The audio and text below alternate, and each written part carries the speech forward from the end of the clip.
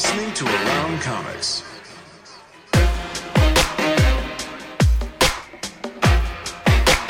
Comics.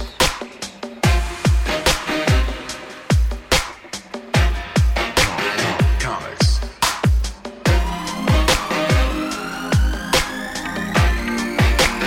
Comics.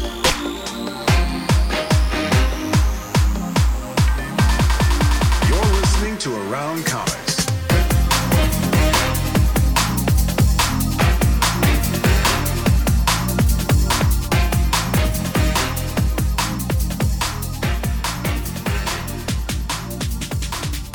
You are listening to Around Comics episode 414, Trade Talks, Star Wars, The War of the Bounty Hunters, Volume 1. Why is my camera so... What's up with your camera? I'm low. I don't know. I'm not sure what's going on. Somebody's messing with my camera, man. I had a weird moment today. I was in the bathroom on my phone, and I picked up I just pulled my phone out of my pocket, and I'm doing something. I don't know. I was looking on Instagram or something, and I noticed the camera light was on my phone, and I'm like, I'm not using the camera right now. Why is the camera light on my phone? I'm in the bathroom. I don't know. I'm assuming Russian spies. Russia. Putin's interested in my bathroom activities. Putin wanted to see your pooping. Putin. What's happening, fellas? Welcome back to another fine Thursday. Happy Thursday evening. Happy Thursday. It's Around Comics Day. Yay. Yeah. New phone books are in. The new phone books are in. Cue the crowd. Did anyone watch Moon Knight? I did not the yet. First episode? I did. Oh, interesting. We don't need to when are we going to talk about that? We're going to talk about that on AC414, which if you are a patron of this here show, you have access to that. It is Sal and my chance to talk about TV and movies once a week, and you can find out more at patreon.com/Around Comics. Right there on the bottom of your screen. There. Join and subscribe. Patreon. Yeah. Even though we're gonna have to hold off on the Moon Knight talk because we lied last week. We didn't do K Billy Super Sounds. That's right. So we're doing Death Proof this week. A little scheduling conflict. Nice. I watched Planet Terror as well, so I have comments for both. You're ready. I still have to watch that. I have it on Blu-ray. It's not on any streaming service. It's like you got to buy it for $15 on Amazon to stream it. So I got to throw the old Blu-ray in. But I watched it on DVD. Nice. I don't even have it on Blu-ray. I have it on DVD. I got the double feature right here. Yeah.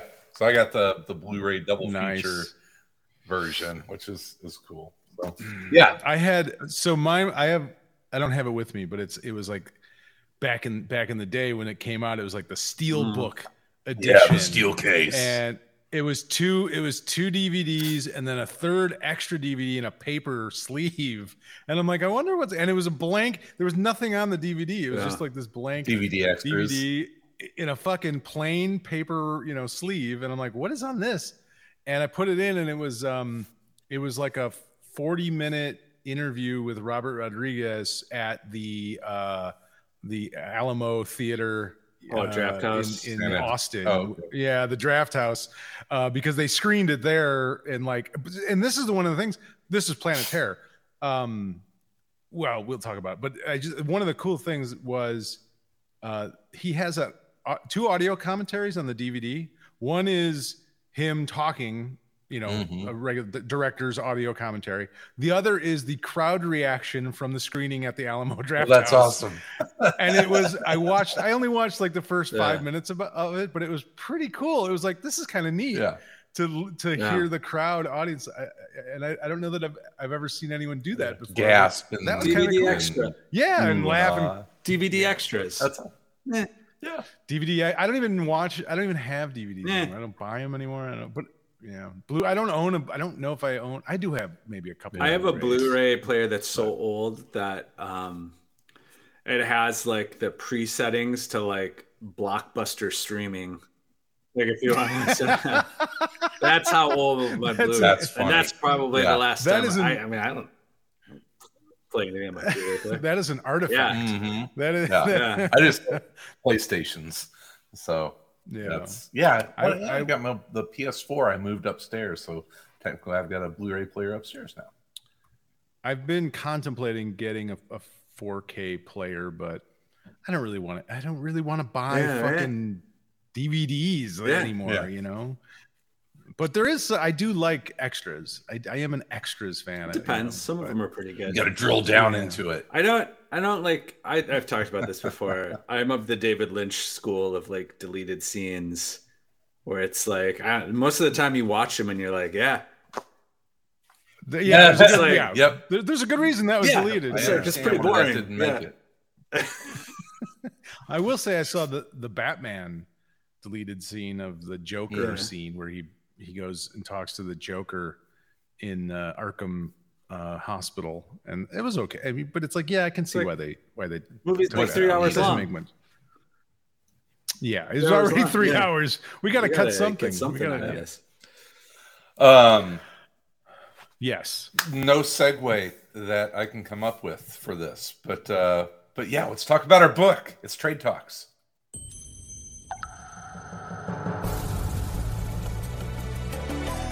This is our Trade Talk.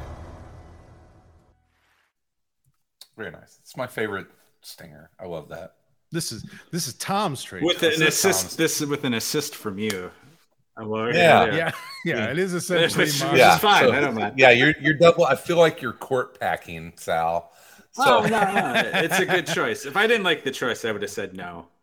But Tom would have. So there, I'm holding it up. It's the War of the Bounty Hunters, which came out. It's Marvel.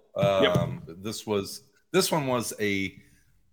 This is what, like a 0 issue, and then the 5-issue miniseries. It's an alpha issue, dude. Alpha. They're not calling 0 issues anymore. No, you got your alpha, you got your omegas. No, it's the alpha issue is the one that McNiven does. Yes. Yeah. Charles Soule and McNiven. Yeah. And it's pretty. Yeah. He does a nice Star Wars. He does a nice Star Wars universe. It's really good. It's kind of the old marketing trick. You bring in like the superstar artist for that first issue, and then issue 2, wham, it's gone. Whammo. Then it's and nothing against. I didn't dislike the other art. Yeah, Luke Ross and David Messina did they were also good, but I mean, like McNiven's obviously like fantastic. Top tier. Top level. Elite. He's an elite level. Yes. Well, I mean, It was a bit of a transition to go from his stuff to a definitely a different style of art, and but once I got past a few pages and got into the story, it wasn't that bad. No, it's nice, and it's actually a very good Star Wars artist. Nailed all the characters, because these are fanboy bones being thrown left and right in this. So. Oh yeah, it's fat. I mean, it's having read some of the tie-in issues to this too. This really is the best part of the story. Like, it's really this.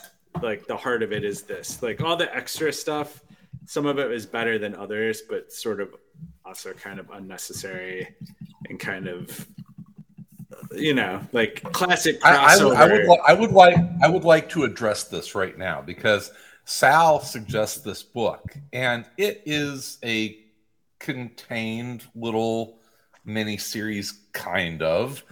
It was part of a massive Star Wars event. There was like 32 issues of comics that are intertwined with this. No, but you got the part that's good. Yeah. But it's like Secret Wars 2 and only reading the Secret Wars 2 miniseries. You're going to be a little fucking lost. I was a little lost. I would honestly argue that you didn't miss anything. Okay. Like there's no, essentially the other tie-ins are simply about how those other characters get to, Boba Fett. involved in the story. It's right? none of it's like of any consequence to the actual story in any way. Okay. Yeah, and so you're not. I mean, there's nothing other than like maybe you're like, who's Dr. Aphra? Well, I mean, that's just comic books. You know what I mean? Like, I don't know. Like, there were some characters. I'm like, why does this guy look like a superhero? Who is this guy? The dude at the end who's got like a robot face and blaster fingers. He's from like the old Star Wars comic books. Like he's a character. Okay. I looked it up when I read the crossover to it. But it's stuff like that. I mean, it's like stuff that I think that even if you read the individual issues, you'd still be like, wait, who is this guy? Like, like things of that nature. And this is a good thing because I love the universe that they are building within, underneath the whole Star Wars umbrella. But you really kind of have to know the current state of Star Wars comics to really get all of this. And that's fine because they've put a lot of work into building that and expanding on everything. Like Dr. Aphra. Well, not only that, but I mean the main storyline is,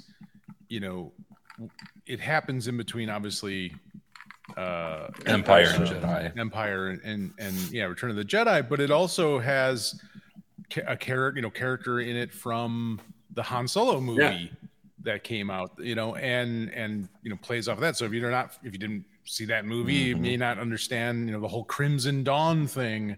And that could seem a little weird, but I thought that was actually kind of cool. I was like, oh, when that, when they sort of revealed it was, Crimson Dawn was involved and that character, I was like, oh, that's kind of cool. I'm glad they kind of brought her back. Found a way to use that character. I mean, I would say like for a book where how it's going to end, like right? Like we know, but absolutely right. Where this all ends up. They actually did a really good job of like kind of keeping the twists and turns coming. So you're kind of like, how it's going to end, but they do a pretty good job of like keeping you guessing at how it's going to actually get there.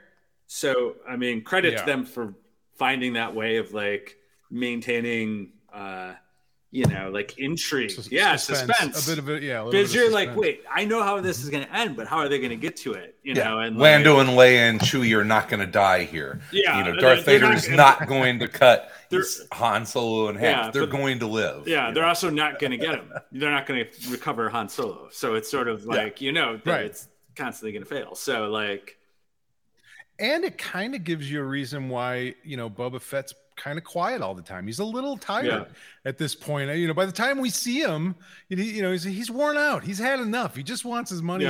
He's done. He's sick of this whole Han Solo asshole. He doesn't want anything to do with this guy. And all these scrub bounty hunters showing up trying to take their shot at him, like doing it, which is fun because like they kind of did a really nice job of sprinkling that in there too, of like, oh, it's been a little while now. It's time for Bosk to show up. Yeah. And like here comes Dengar. Yeah, exactly. So they found, like just when like he'd get past one bounty hunter, here comes the next one, and they kind of spaced it out and kind of gave all of them. I hope Bosk escaped. I don't know how Bosk dies, but apparently he can regrow limbs. You can regrow limbs, and but not good in the cold. Cold-blooded. He's a lizard, man. Cold-blooded. So not as cold-blooded as Boba Fett. That was one of the things I enjoyed the most of this comic, and I enjoyed this actually quite a bit. It was fun. But was the ruthlessness of Boba Fett. Like I was the first time where it was like I felt, oh, this character is actually kind of as cool as I always imagined he was, because he's absolutely ruthless. He does not care about anyone or anything other than getting the job done. And he's not, he wasn't just sort of like I don't know. He had his own sort of style and he had his own thing, but I was a little surprised at just how brutal he was and just uncaring. And some of the times where he was just like, nah, I'm going to kind of Gordian knot this thing and just blaster my way through. I don't, no, we're done. I love the scene where he's like, we both know, he's talking to Robot Face. He's like, we both know at the end of this, whenever we get there, that one of us is going to have to make the decision of when to take the other one out. He's like, It's like, now is that time. We have reached that moment. Yeah. Did you guys? So I wanted to ask you, because I did this almost the entire way through it. As I was reading it in voices. Oh yeah, you can't help it. I actually had the John Williams soundtrack playing while I was reading it. I mean, it's written like in a way where like he really does capture the voices of the characters. You know, like you can really imagine Lando Calrissian telling Chewbacca to beat Boba Fett's ass. Or, you know, or like talking about how he ruined his best cape and stuff, you know, like the only one I had. Yes. Yeah, he nails Calrissian. Mm-hmm. The only one I had trouble with was Jabba the Hutt, because I was sort of reading it in his voice, but I was imagining what it would actually sound like in his language. So I was having this. Okay, also a little weird seeing a Hutt. A jacked Hutt on a spaceship wearing headphones. Yeah. I'm just like, yeah. And I just had a moment where I stopped and was like, yeah, these are fucking comics. Do it, man. Yeah. It's I laughed out loud at the jacked like power lifter body Hutt. Like he's like 6-pack, huge shoulders and pecs, but he still is fat. Alpha male Hutt, just like taking like brain pills and there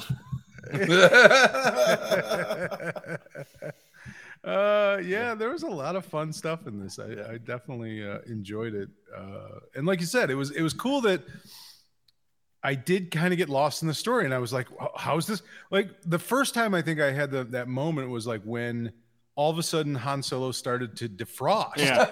And I'm like, wait, what? Hold on a second. And then I'm like, oh, that can't happen. This is all. Yeah. At first I'm like, that can't happen. That didn't happen. But I'm like, well, yeah, of course it could have happened, you know, and the way they sort of kept doing that sort of stuff where, Solo frozen in carbonite just kind of goes from one place to the next. And how's he going to get him back? Because like you said, he's going to. But there was a lot of interesting twists and turns to it. The thing that surprised me is whenever they had the reveal of Chewie and Leia and Lando, I was just like, I was almost disappointed. It's like, no, I don't want them in this book. I just want to keep watching Boba Fett run around killing other bounty hunters. It's that was more than entertaining enough for me. Yeah, I mean, I think they did a good job though of sort of balancing all that stuff out. It doesn't become like, even though Luke shows up, it's not a Luke story. Yeah. Like he plays. That's the only thing that struck me a little weird is I don't know how true that rang that Luke is like I'm not ready to fight him yet, because Luke had been impulsive, and if it meant saving his friends, he would have been down there. But he's like, no, I'm going to lure him away, and we're going to get into a dogfight because I'm not ready to fight him yet. That was the only thing that was a little weird to me. Jack Hutt was fine, but Luke not wanting to face Vader yet was a little too out there for you. You couldn't. No, I could see that. Okay, point taken. No, yeah, I could see it too, though. I think your point is true in the sense that, to both that and what Tom was saying is like, they didn't. If they would have gone the other direction, now all of a sudden it turns into a Luke Skywalker story. Yeah. Yeah. So they couldn't, so it's like, no, we can't have Luke fight, Darth Vader at this point. Yeah. But he did fight, what's her name from the Crimson Dawn, so that was cool. That was cool. Yeah. Darth Vader was cool in this too. And it was like, it was fun in that way that every time a character showed up, they were kind of cool. Right. So it's like, it's like, here's Bosk, here's Dengar, here's like LOM4, whatever that, like they all kind of get their little moment to be kind of Lobot gets his moment in the sun. Lobot. Hey, it's as much Admiral Piet that I've ever enjoyed reading in my life. Even Admiral Piet gets his little moment where he's like, "All right, call the Emperor," like. Yep, I'm going to Daddy.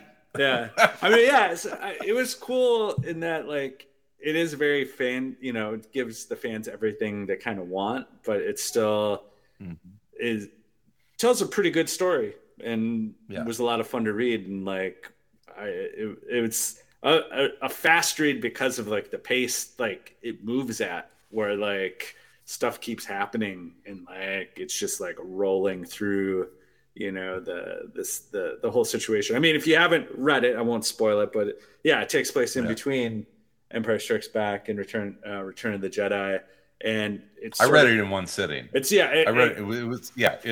it kicks very off with easy to do that. Boba Fett has to stop to help to get some repairs done on the carbonite freezing of Han Solo because it's destabilized, and then someone steals Han Solo, and Boba Fett's got to get him back to bring it to Jabba, and then Jabba puts a bounty out on Boba Fett because he thinks pissed. Boba Fett's trying to fuck him over, and it. So I mean, then that's the tone of the whole story: is all these twists and turns, and who's gonna backstab who, and who's working with whom, and just dropping tons of characters constantly. Han Solo is almost a MacGuffin in this. Oh, totally. He's just the object. Yeah, he's the object that everyone is after for whatever reason. Yeah, and just plus a ripped hut. Which you can't argue with, right? Ripped hut. A jacked hut. Yeah, jacked hut. So, yeah, I mean, I've enjoyed a lot of the Star Wars comics, and this is probably reading it like this. Charles Soule, man. Yeah, he does such a good job. He gets the voices of the characters so well, and they just find really cool ways to carve out little stories in between the stories you already know, and finding ways of making those compelling without I guess without it's always the challenge. It's I don't know, you don't want every story to retcon everything you think about Star Wars constantly, because that's also exhausting and kind of well, that's not what I like. I like the movies. That's why I'm reading this, I'm reading it. You want the just give me more of that. You want the stories that walk between the raindrops. Isn't that how we've kind of described it?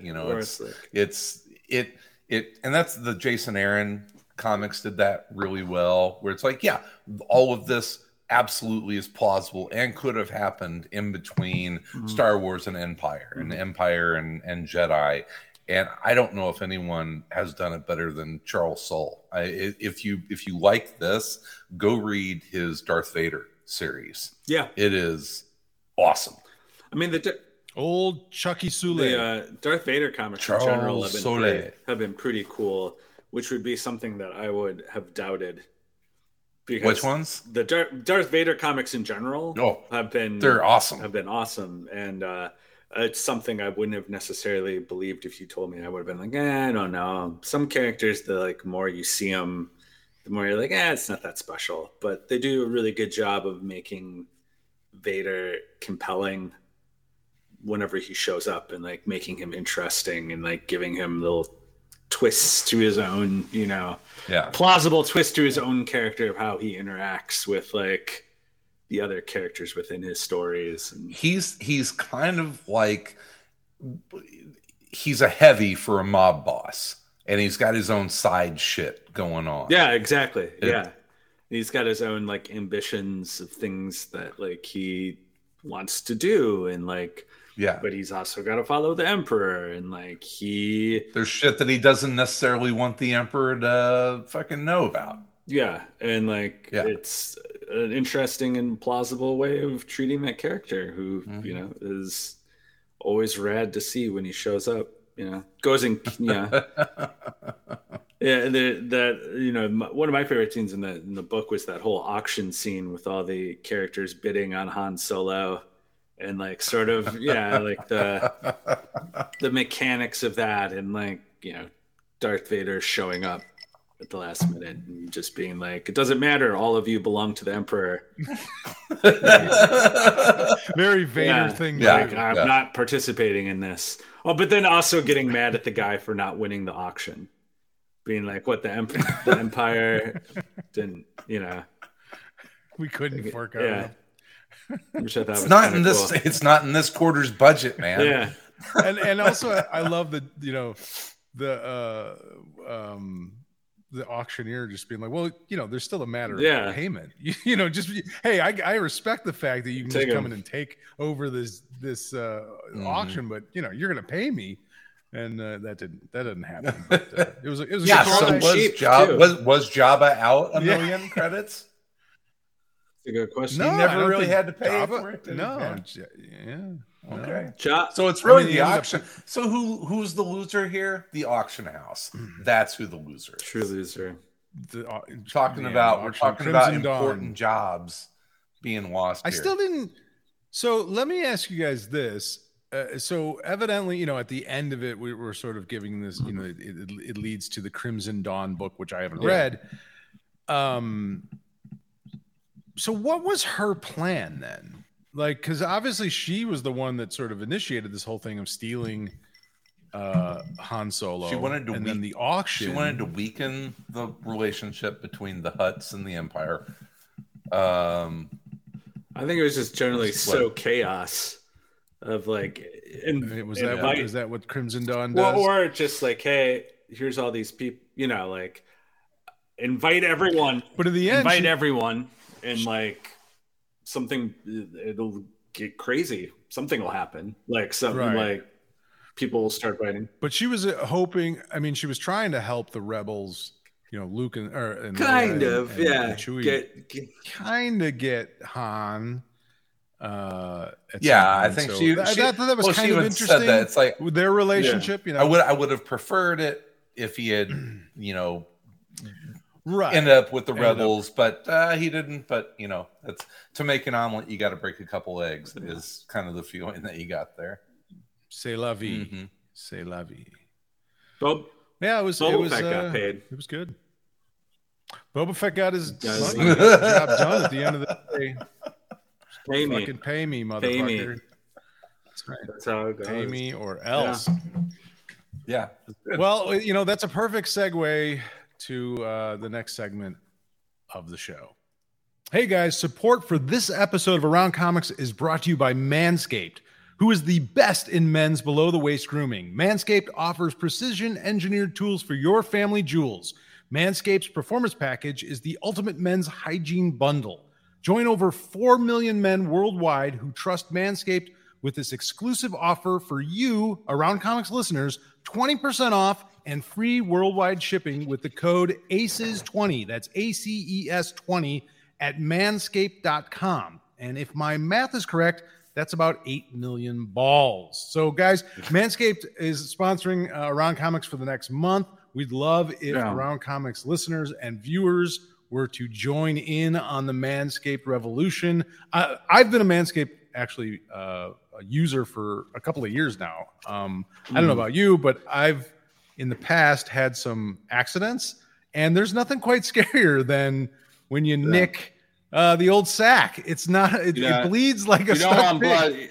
We don't want blood down there. We're getting into to TMI range, but this is definitely something that you want to use. The right equipment at the right time for this. You don't want to drink a lot of coffee beforehand. You don't want to be jittery. You need a steady hand. But the nice thing with the Lawnmower 4.0 trimmer is it's got one thing is it's waterproof. You can take it in the shower and use it, so you don't have to get hair all over the bathroom floor. I always think about like what was that TV show with Malcolm in the Middle? Malcolm in the Middle when she's shaving him. Exactly where you were going.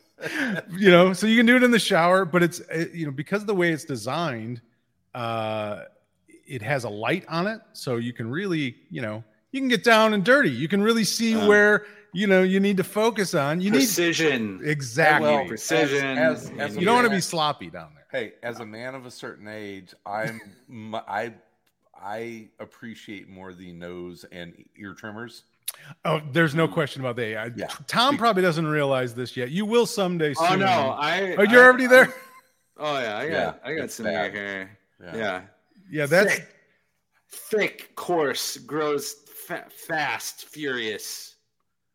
Well, what do they call it? It's the weed whacker. That's what they call the nose, and it's a nice little. All their devices are so nice. They're such great design. Like the physical product design of those items are just awesome. They have a great feel to them, and they're rechargeable. They have the lawnmower has a base that you just plug it in and it recharges, which is awesome, and it protects you from accidents. You just don't want to have those things happen to you. It's not a good thing. It's not. I've had it happen, and the reality is, like, we're coming out of winter. We got some winter bush going on. I'm gonna throw out. It's bathing suit season. Throw out 2 words that are gonna make you want to buy this product. What's that? Grab and tear. Grab and tear. Yeah.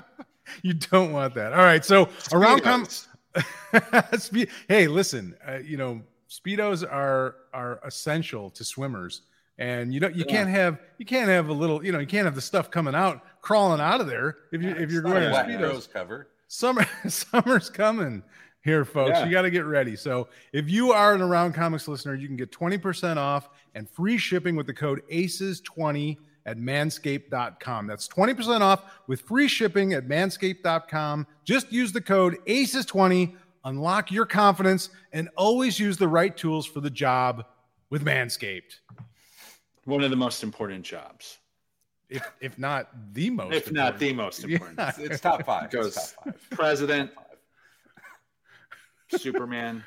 Yeah. Guy that's Supreme Court, Justice, maybe we're not sure yet. We're not sure. Yeah, but it's in there. It's in the top 5. Mayor, barista, maybe. I don't know. Yeah, and Manscaped. Manscaped. Yeah, Manscaped. That's your list. Yeah, Manscaped. There you go. That's the list. Use the code ACES20, get 20% off. So there we go. This episode is brought to you by Manscaped. All right, gentlemen, what else we got? I think we all enjoyed that. Who's picking? Yeah, who's next? It's like in golf. It's your shot. Your shot again, Sal. Your Honor. Shit. Well, I'm gonna give you guys a choice. Because I can't decide between 2 things. So I was gonna say I wanted to, because the Moon Knight show just came out, premiered. I thought maybe we could go back and read some original Moon Knight. Like how original? Well, I didn't want to go back to like the Sienkiewicz werewolf by night. George original. Yeah, it was a Wolfman. Was that? Yeah. So I was thinking maybe the Lemire, the first volume of the Lemire Greg Smallwood. That's on, or the other one I had is a book that I've been wanting to do for a while, which is shit. No, I forgot the name of it. God damn it! I forgot the name of the book. Makes it hard. It makes it hard for us to choose. It's the King Arthur one. Once in Future. Yes, Once in Future. That's the book. The Once in. Thank you for saving me on that. Once in Future. So I was thinking either maybe the Lemire Smallwood Moon Knight, which isn't that old. I mean because the problem is on Hoopla, it's like there's an epic collection that collects like 400 pages of Moon Knight. But we don't want to read that. I mean, that's way too much. Or there's like there is a Sienkiewicz collection. Yeah. That's a little smaller. We could do, or Once in Future. So I don't know what do you guys want? What do you feel like Once in Future? I haven't read it. Yes. Once in Future. All right. Agreed. Once in Future. There we go. Once in Future. Yeah. That sounds good. It's on the Hoopla. It is on the Hoopla. I love the Hoopla.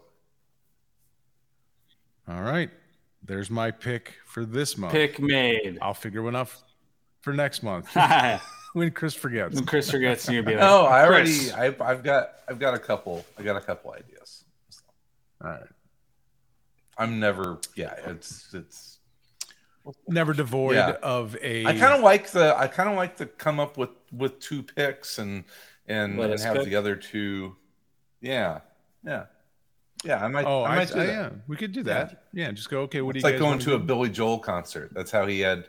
He'd have two songs, and the crowd would tell him which one to play, but he always knew which one the crowd was going to tell him. Yeah. Well, I mean, if we wanted to, we could do something like, Patreons get to pick a book of the month. How about if you join the comments section during shows, your vote counts. So, Greg Porter, would you like that? Yeah, the AC bump, baby. Everyone experience. When you advertise on Around Comics, you will gain. You get that AC bump. You got to start looking for a new warehouse because you're gonna be moving a lot of stuff, a lot of product. You're gonna have to rethink your whole business. Moving units.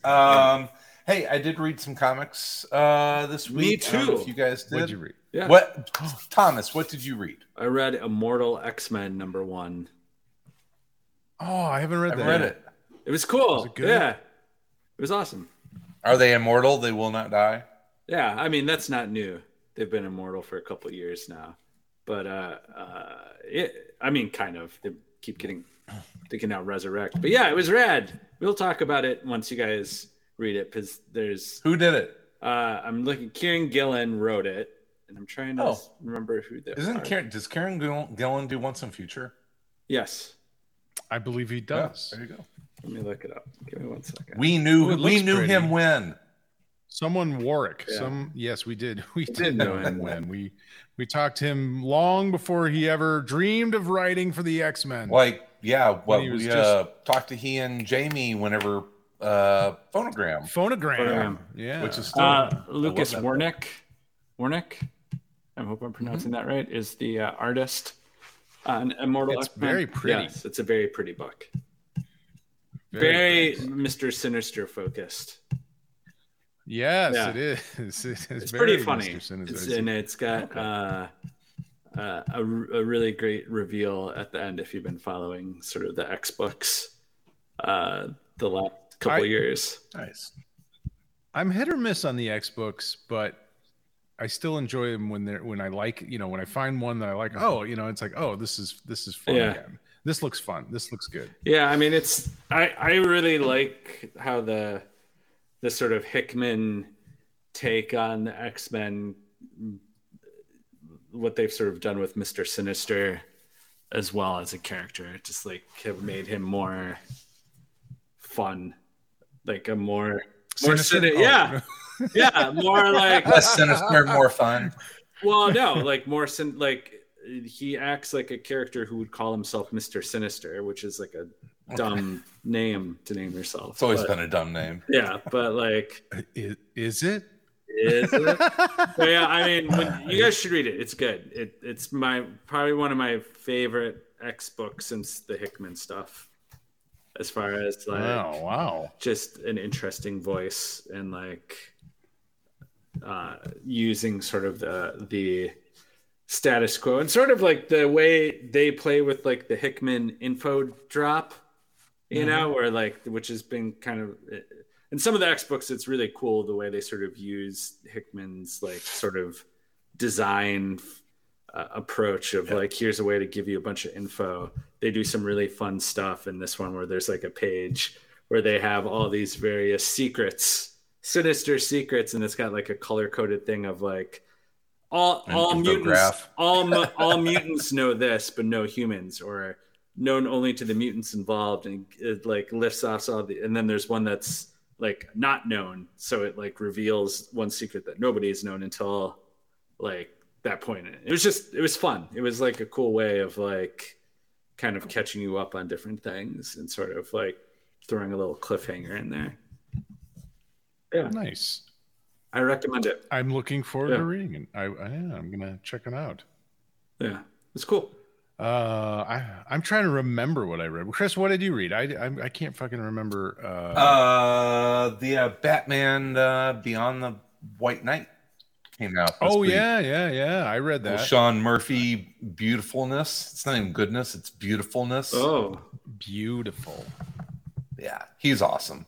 It's this continues the story in the world that he's created, the whole White Knight world, and this one is not what I expected, and I love that it's in the not so distant future, but how they do the whole Batman Beyond thing is pretty secondary in the first issue.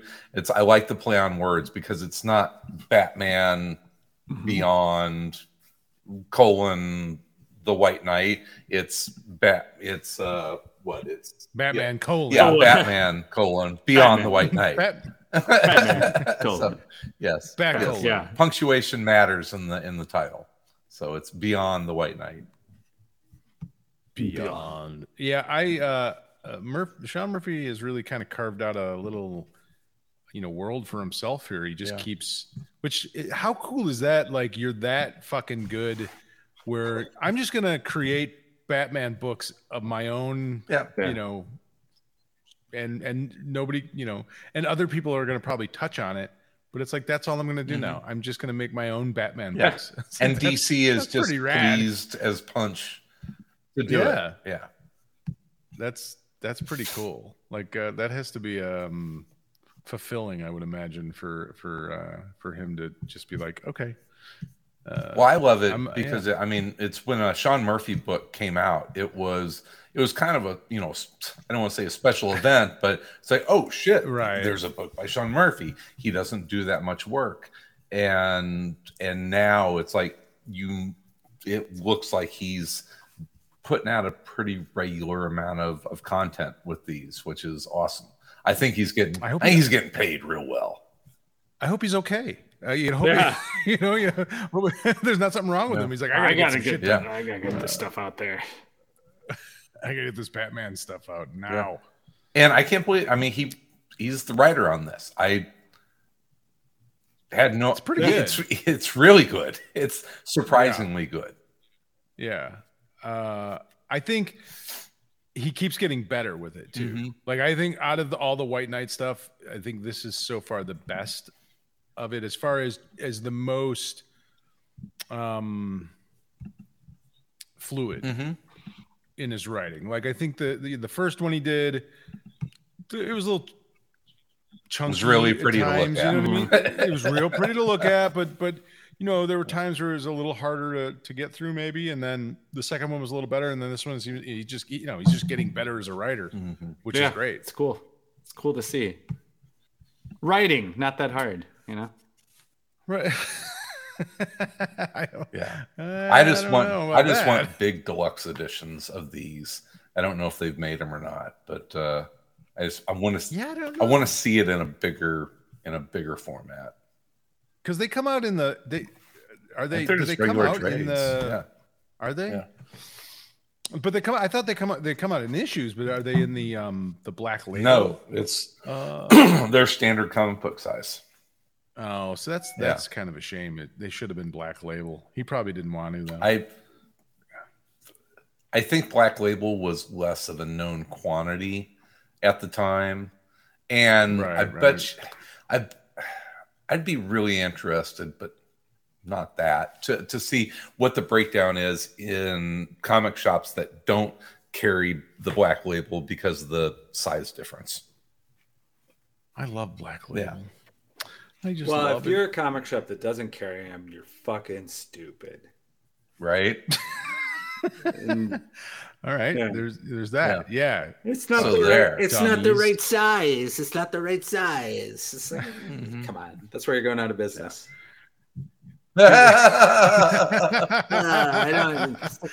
This is your problem. This is your problem. Like, this thing, it's not the comics come in one size, and if it's not that size, what do I do? I don't know how to handle this. I don't know what to do. I don't know how do I do with this. Yeah, well, comic book shop owners are not always the most forward thinking. No. Maybe.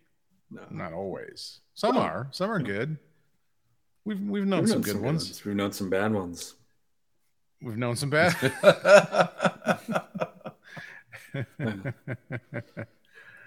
I don't have anything to add to this conversation as far as what I've read. I can't remember anything that I read. I don't. You've lost it. DC versus vampires. I did read that. I don't. Surprise twist. We find the true king of vampires. The king of vampires revealed, which was weird. It was weird. Like what? Why would he be the king of vampires other than you wanted to hide it? Like, I don't understand. Yeah, well, we've talked that character for me is the central character in the DC universe. All things kind of lead back to that character. They revolve around him. Should have been Lobo. That would have been fucking amazing. Right? Yeah. That would have been fantastic. Yeah, I'm all on board. Lobo, king of the vampires. Love a good Lobo. Listen, bastages, I already killed one planet. Now I'm going to do it again.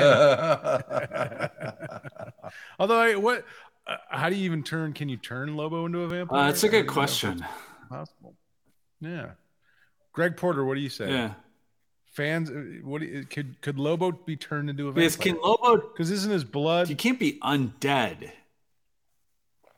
But he is immortal, right? Yeah. Or is he? Like he can regenerate from like a single drop of blood, right? I'm trying to remind. I mean, like Lobo's powers are immaterial. Like Lobo can do whatever is necessary for. I mean, that's just kind of for the story. This is kind of Lobo. Like trying to sit down and quantify exactly what Lobo can do. It can be kind of. Who created Lobo?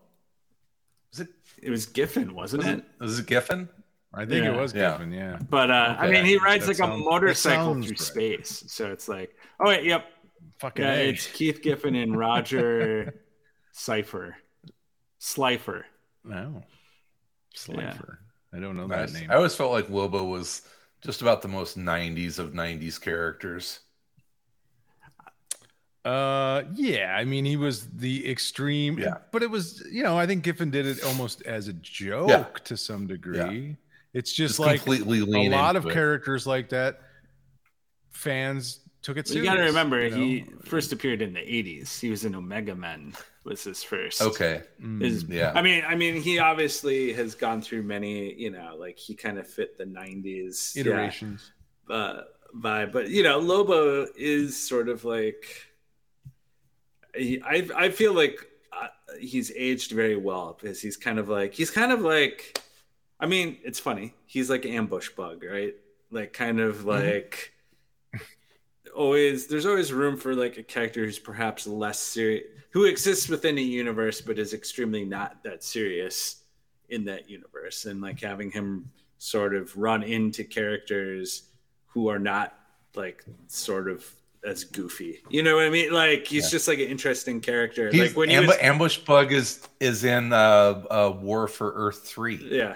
If you've been reading that. I have not been reading that. He's in it. Ambush Bug is in there. Like it's always fun to see Lobo. Yeah. Like when Lobo was in 52, it was such like, oh yeah, there's Lobo, and like he rides like a space motorcycle, and like worships a dolphin, and like Well, I think as long as the storytellers don't take Lobo too serious. Yeah, exactly. Yeah. It works out okay. It's like he's kind of goofy and he's kind of like over the top on purpose and like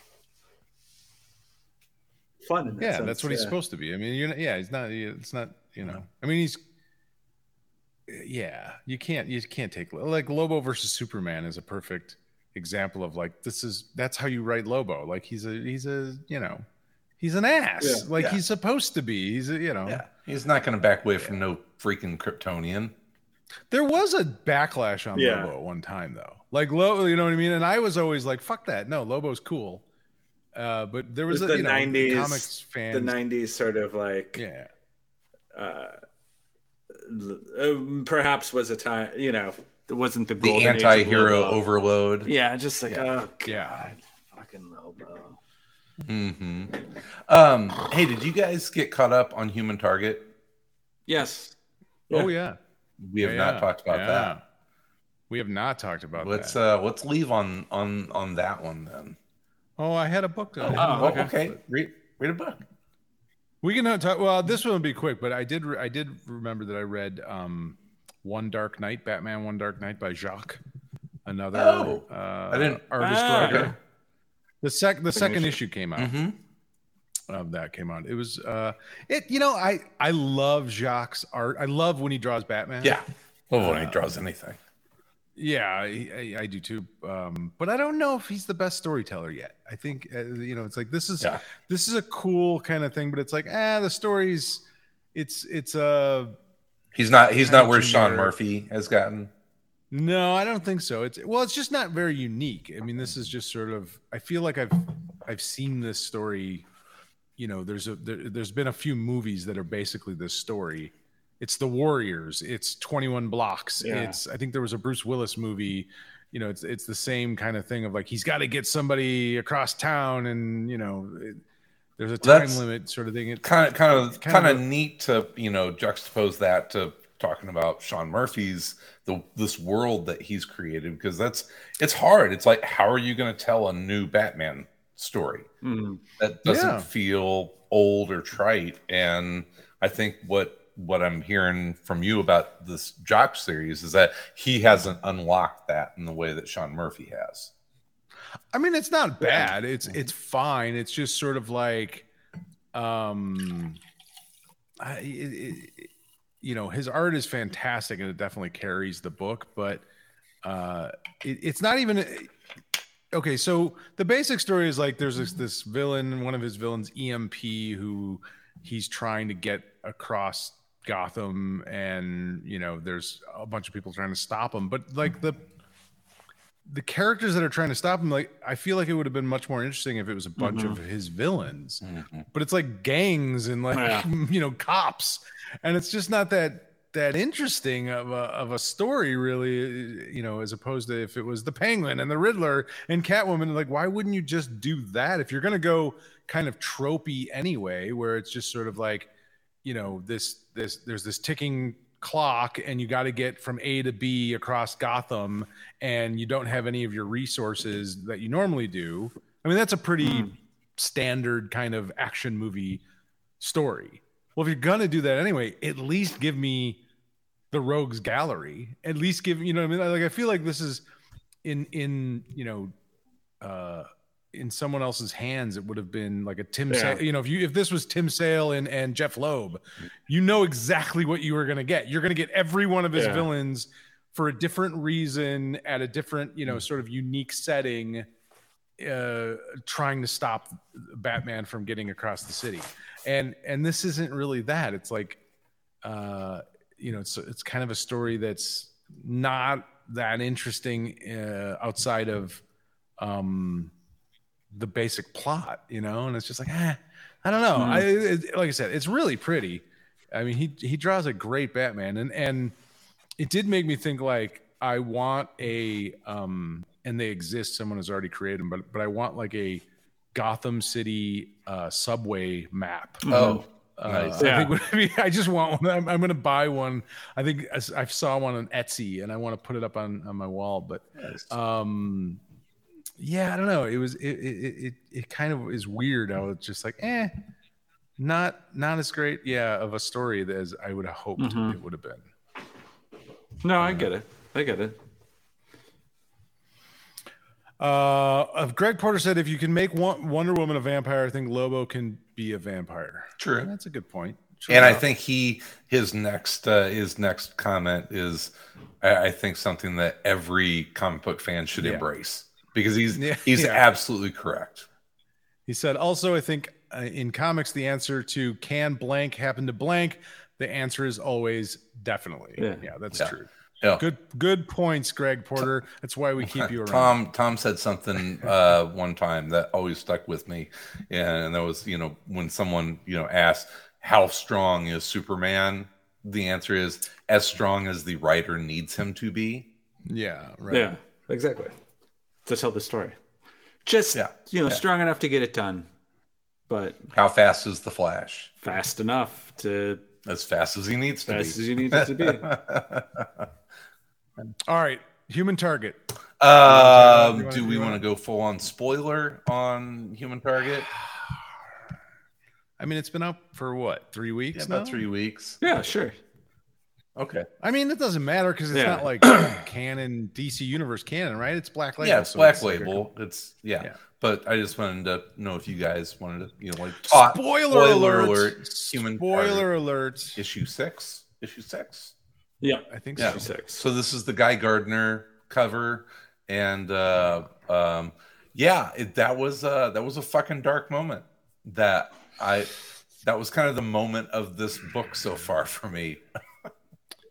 I was not expecting Ice to freeze Guy and then him to be punched into a billion pieces and die. One punch. Yeah. I wasn't expecting that at all. It was a surprise moment for sure, and kind of gross. Yeah. So Christopher and Ice killed Guy. Yeah. So. And who is the woman on the last page? That's not Fire? I'd have to look again. I don't remember. It's been 3 weeks since I read it, so she was a brunette. So I'm not exact. They're always trouble. Let's see. Yeah, I wasn't sure who the person at the end was. I thought it was Fire, but and is Fire? I mean, Fire's still like the leading suspect for who killed him, who poisoned him, right? Yeah, it seems to be. Yeah, I mean that seems where it's headed. I mean that she's the one who gave the money or got the money from Beetle, to give to John, which is a weird, who she's got some kinky sex thing going on with. Well, I mean, this is a book, man. Danger. It's a different, it's a different kind of book. Honestly, I was really having fun with this book until this issue, and then it's like, all right, I mean, Guy Gardner's another one of those characters that, like Lobo, who I think there was a time, and maybe there still is, where like people hated Guy Gardner or thought he was, he shouldn't exist or something. And I was like, no, fuck that. Guy is exactly the character he needs to be. Like you don't have to love Guy Gardner, but as a person, but as a character, there's nothing wrong with Guy Gardner existing, as a Green Lantern, as an asshat. Yeah. Well, if you're telling a Justice League noir, which is kind of what this is turning into, right? I suppose so. If this is like a 1950s noir movie, he would be an asshole like that. He would be the possessive ex-boyfriend, and he ends up wrong place, wrong time. So the woman at the end of the issue is a blonde. Oh, she is a blonde. Okay. Well, yeah, she has light hair. She doesn't have dark hair. Fire? I don't think it's Fire. And it's someone that he knows. Yeah. Because she's like, "Hello, Christopher. It's nice to meet you, or it's nice to see you. It's been a long time." But I don't know who it is. I don't know. I guess we'll have to wait to find out. Yeah, I had mixed feelings about the issue. Yeah. Yeah, I just kind of felt like, I don't know. Like, I guess like it's the mystery part of it is interesting. I guess to me, like Sal was saying, I guess I'm less interested in the interactions between the characters are much more interesting in this book when it's based upon like the friendship of being in the Justice League and how friends interact with each other, or people who are ideally like, like Blue Beetle's relationship with Booster Gold. Like, and I thought that issue was really interesting and sort of like talking about like how the relationship between these two characters, what it means for them to be friends with each other. Like what does it mean for Ice to be friends with Blue Beetle? What does it mean for Ice to be friends with Fire? Like what role does Martian Manhunter play in this? And I guess I feel a little bit like I'm kind of like, I don't know. Like this version of Guy isn't that interesting. Like he's actually like less interesting than the Guy Gardner from the comics, like the regular DC universe Guy Gardner. If that makes sense. Like it's kind of like, okay, yeah, I guess that's one way of thinking about Guy. Of course, it's only halfway through. Who knows what? That's the weird thing is that this is going 12 issues, and I feel like there's a really long way to go. Yeah, that we've come a long way in 6 issues. So who knows? But that would be my only mixed. That's sort of my mixed feeling about the Guy Gardner part of it. It's sort of like, this character isn't that interesting. Like, well, it's a weird thing too because it is, like you said, it's like this noir story. So the hero is our detective, and it's a weird thing when you have this character in, Christopher, whatever the hell his name is, Target. What's his name? Yeah. Chance? Is it Chris Chance? Christopher Chance, right? Who is, this D-level character, and he's the hero in a story surrounded by a bunch of more popular characters. But, because you're sticking to this noir idea or format, well, they all have to be shittier than him. You know what I mean? And at the end of the day, it's like, am I going to end up not liking Ice? I mean, it's pointing in the direction that like Fire and Ice are characters I'm not going to really like in this at the end of this book. It's like, am I not going to like Blue Beetle? Am I not going to like Dr. Midnight? It's like it kind of at the end of the day, Christopher Chance is the hero of the story, right? So he's going to, be the least, if you look at a noir, he's going to be the least despicable. He's going to be the only one with a code at the end of it. And I don't know how interested I am in seeing that play out necessarily with a bunch of characters that I kind of like. Yeah. And not to say that it's not well done, but there's just this inherent thing of like, this just kind of, like you said, took a Guy Gardner character who I think is can be played as a complex character in the regular DC universe. And it was just sort of like, well, let's put a wife beater on him with some stains on it. And, not that, figuratively, not literally, and make him that trope of a noir abusive ex-boyfriend. And so when we kill him, the audience should kind of feel okay with it, but it's Guy Gardner, so it's weird. It's a weird, you know what I mean? Like it's this weird kind of paradox. Yeah, I don't know. It's a little odd. I mean, not that like I said, I've really enjoyed the story up until this point, but this issue sort of the midway point of like, oh, I don't know, is this where we're going with this? Yeah, it made me feel weird. And sometimes like you can be like, this comic made me feel weird in a good way, and this one wasn't necessarily a good way. It was sort of like I don't know. Yeah. Like, Tom has done this a few times with his stories. I felt the same way about Rorschach, that it's just like, okay, what is this? And then he pulls it together and makes a pretty amazing story out of it. So in Tom, I trust.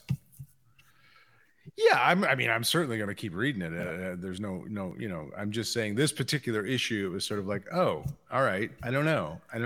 Yeah, it just feels like we spent so much time with all the other, giving so much depth to the other Justice League characters, even if like, it's like Martian Manhunter has got like a weird fetish thing with fire, like even that's like at least like building something into the character.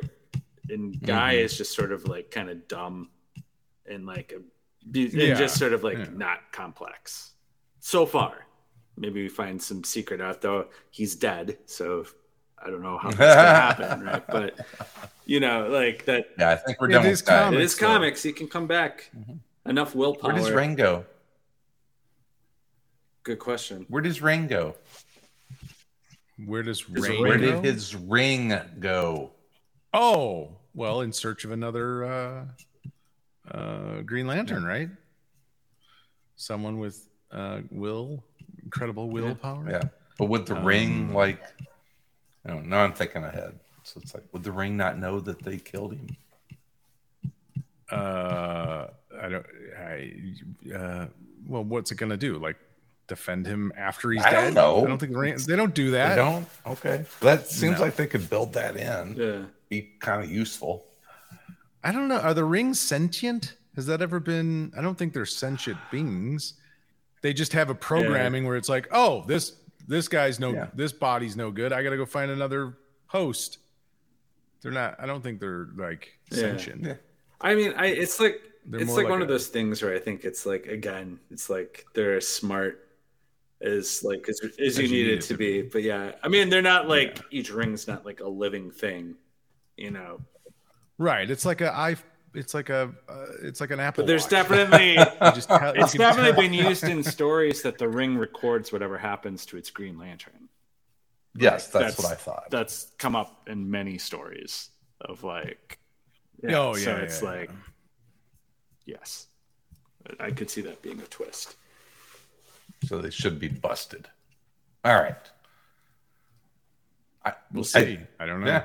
All right. We'll know more in issue 7. We'll find out. All right. To be continued. What do we got coming up here? What's that? K-Billy Super Sounds talking about Death Proof, and we'll talk about Planet Terror probably a little bit, and Machete. And Machete. All that this week with our buddy Will Pfeiffer. So Thanksgiving. So look forward to that. Them ACTV the following week. Tom, you got any Tom verses coming up? Yeah, I'll get to it, man. I got it. Okay, that's good. I understand. That's good. I'll get. It's cooking. It's all good. We'll get there. I understand. That's all we got on the Patreon coming up. Once again, thank you for doing that. Email the show, info@aroundcomics.com. We love to hear from you. Love listener emails, and call us. Call us. Not live. Not live anymore. But there you go. Yeah, you can call us and leave us a voicemail at 312-967-6282. We'll play it. We'll play it on the air. You can say whatever you want. Yeah. We don't care. All right. Buy stuff. Hey, you can support the show at www.aroundcomics.com/shop.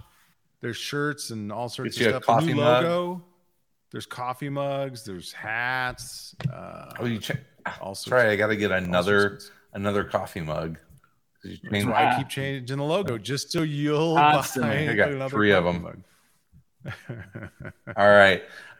Thank you, everyone, for your support. We really appreciate it. We will be back next Thursday talking about all sorts of new comics. Remember, your new Trade Talk is Once and Future by Kieran Gillen. I don't know who the artist is. We'll find out. And that was Ounce and Future.